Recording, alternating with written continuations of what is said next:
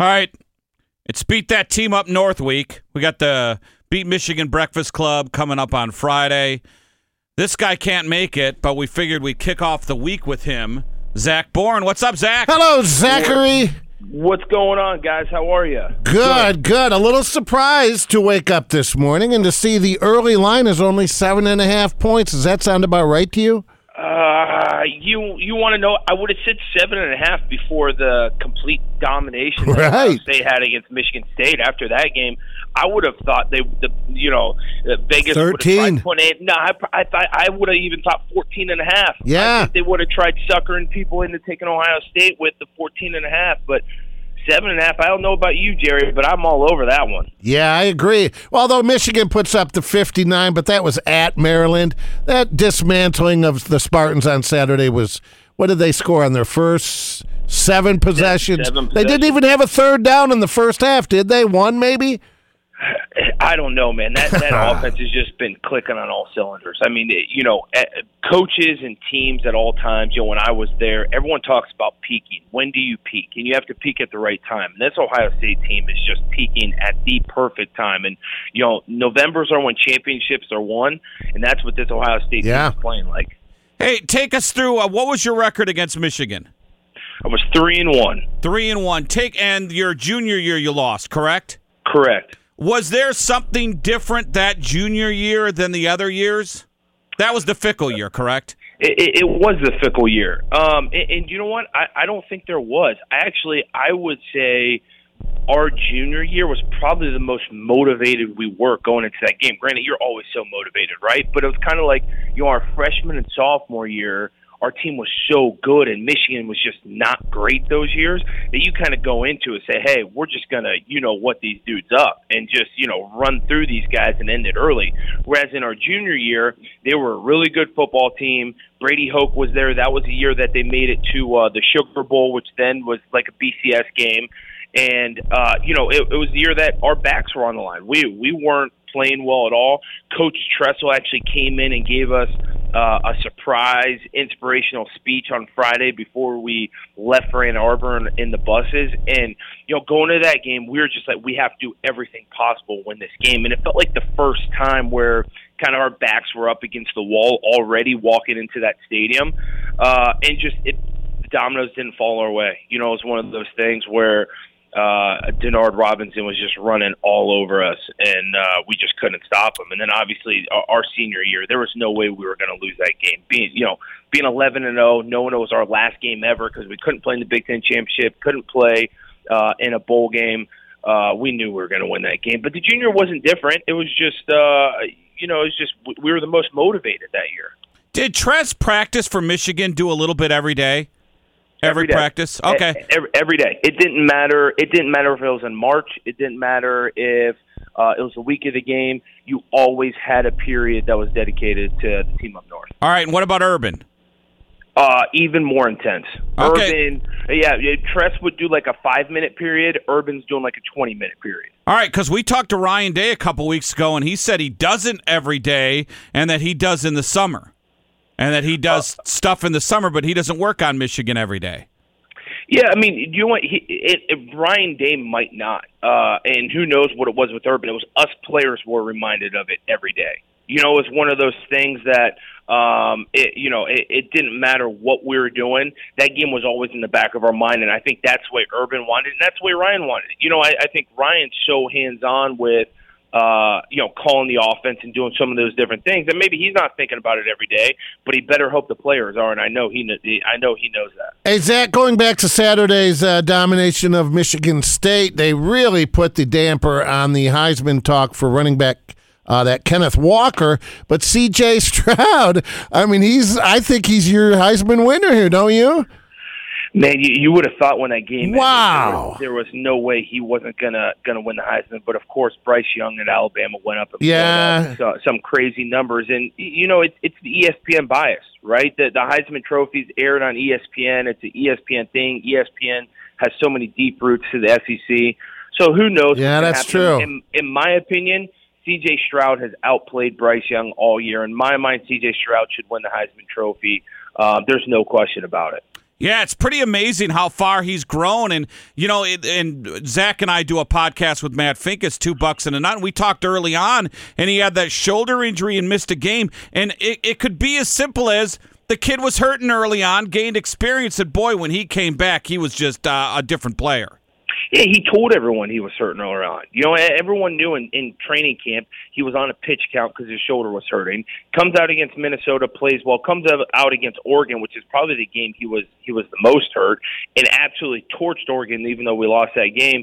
Then gets through Tulsa, and then he takes a game off. Imagine if he would have played against Akron and would have put up another 400-plus yard passing game with 6 or 7 touchdowns. I mean, no one's even talking about that. Bryce Young's played every game this year, and trust me, they've played some bad opponents. And so you take one of the worst opponents on Ohio State's schedule, probably the worst opponent, and all the stats that C.J. Stroud's been racking up, and you take that out of the equation, C.J. Stroud's for sure the Heisman front runner. Yeah, hey, one of the most good. Would you say, and it involves you, so you can be a little biased here, but would you say that your picture, and I think you were over Devin Gardner, the Michigan quarterback, where you're kind of flexing. Take us through that play, and then do you think it's probably the most, the number one image in Buckeye history? I mean, it's got to be in the top 5, right?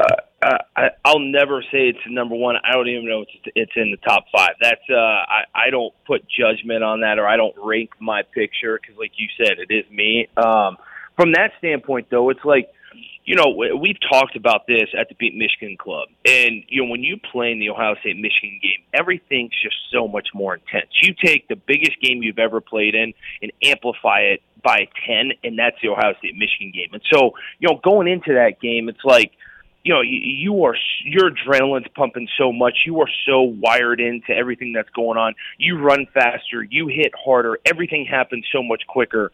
And so, during that game, it's just kind of like your instincts have to take over. I mean, you train all year round for that one game to be at your peak performance. And so, everyone, that's probably the most commonly asked question that I get is, take me through that play. What happened? To be honest, you can't. I'm so locked in. Obviously, I've watched it countless times afterwards. But in the moment, in that game, you weren't thinking about anything. You're like, hey, I'm trying to kill someone here. Who's the guy I'm going to kill? And so, from that standpoint, it's my instincts took over. You kind of black out in all those moments, and you just make a play, and you let your emotions take over, and that's where the flex came from. I think the game, Zach, is so big, and having watched it so many times, I don't think home field makes a bit of difference in this rivalry. I really don't. Ohio State, especially the last few decades, dominating up in the Big House, and Michigan's had a not bad record, prior to, I guess, the last few years, but they always make a good run here at the Shoe. I've been in the Big House there when they're doing OHIO in the third quarter. I mean, the game is over. It's the most depressing thing, and it gets quiet up there, man. You guys have really dominated in Ann Arbor. Yeah, there is no home field advantage, like you just said. I mean, the game is so intense that the guys on the field aren't even looking into the stands or can't even hear the people in the stands. And so, no, man, you go into this game and it doesn't matter where you're playing. It doesn't matter if you're playing on a dirt patch outside Torg's house. It's I could put a football field in there, Zach. No doubt. I'm sure. I know you can. So it doesn't matter where you're playing in this game, man. It doesn't matter what fans are there. It's one of those games where you go in there and you just smell blood, you taste blood, and you want blood, and that's the way it is. And so it doesn't matter if it's in Ann Arbor, in Columbus, Ohio. Those teams, especially this Saturday, I mean, Michigan is riding high, and unfortunately, but fortunately, now I'm marrying into a Michigan family. Yeah. So of course, I'm hearing all that stuff this week, and they've got a bunch of confidence up there. So I think it's the first time in a while, really, since probably 18 they had some confidence because they didn't think Ohio State was very well, and then they just got walloped here in Columbus. But probably it's the most confidence they've had since 2016. When it was number 1 versus number 2, and I think everyone up there in Ann Arbor is thinking this is our year. So Zach, as an ex-player, and I know you get the juices flowing for this game, when you played, who are some of the guys during the course of your 4 years who came in and talked to you? Because it almost seems like no matter who the player is, during that week it's different for you, even when you're not in the game. Yeah, you know what? What you're saying when we were playing? Who came to talk to you guys? Like, you mentioned Tress, but was there anyone else? You want to know something? That's the only one. Really? And this is why. It's because that game more than any other game, the coaches are very smart. They try and keep the players. They try and keep us completely out of the spotlight. Try and keep it a very tight knit group. That game starting Sunday, right? Yesterday they went into the facility, and this week more than any other week they try and close the ranks. No one outside is allowed inside the facility. The support staff is even kind of they're restricted on kind of where they can go and the interactions they have with us. This week, more than any other week, they try and close the ranks, bring everyone together and say, hey, we're going into a heavyweight fight, so we don't need to bring people in for motivation. We don't need to have people in here right from the outside. Guess what? This week, there's one mission, and that's what we need to do, and so we need to stay as tight as possible to go up there. So does Mickey Rock's trainer come in and say, women weaken legs, Zach? No, man, dude, you wake up, there's no other feeling when you wake up on game day morning, man. I'm telling you, when your feet hit the ground out of that bed, and, it's normally always a noon game, man. Wake up call 6:10 a.m. Yeah. I swear, there's sometimes, man, you're playing Purdue and you got to rub the sleep out of your eyes when that alarm goes off. I'm telling you what, man, you couldn't get out of bed quicker when that alarm goes off the morning of the Ohio State Michigan game, man. It's like your hair starts sticking up. It's kind of like your hair starts. Yeah, my hair does start sticking up, Tor. Can you believe that? Man, dude, I'm telling you, man, your blood's just flowing. There's nothing like it. I mean, dude, it's always cold out. It's after Thanksgiving. It's freezing cold. You don't even feel the cold. I mean, it's that kind of game. Hey, Hireman's coming on with this so week. much fun. And you are roommates with Jeff. You got any good? What should we ask Jeff? Any good stories we can get out of him? Oh man, that we can say. What position did he play? Tight end. Tight end. He played tight end. I've got a bunch of R-rated stories with Jeff, but from the standpoint of you should ask him about the celebration after our 2012 Michigan win. Okay. When when it was the last game of the season, and you should ask him about that celebration that night. That was one hell of a night. Was he a good roommate? Was he sloppy or? No, great roommate. You want to know something, Jeff? Jeff not only was my roommate, off the field in our condo in our house, but Jeff was also my roommate for every away game and home game. So, we stay in a hotel on Friday nights at the Blackwell here in Columbus and then on the road. So Jeff and I were so close. He was even my roommate night before games. And so, Jeff can tell you kind of how crazy I was before games, man. Yeah. We had a lot of fun, man. He knows. We were tight. All right, man. Well, leave it at that. Have fun up with the in-laws, the future in-laws. Yeah, happy Thanksgiving, Zach. Yeah, happy Thanksgiving to you guys too, man. Sorry I'm missing the Beat Michigan Club, but I'll be up there. I'll be up in Ann Arbor on Saturday. And, okay, man. In all the maize and blue, wearing probably the most obnoxious red Ohio State gear you'll ever see. Don't wear what you wore for Halloween. No, I will not. No. Thanks, buddy. All right, see you guys.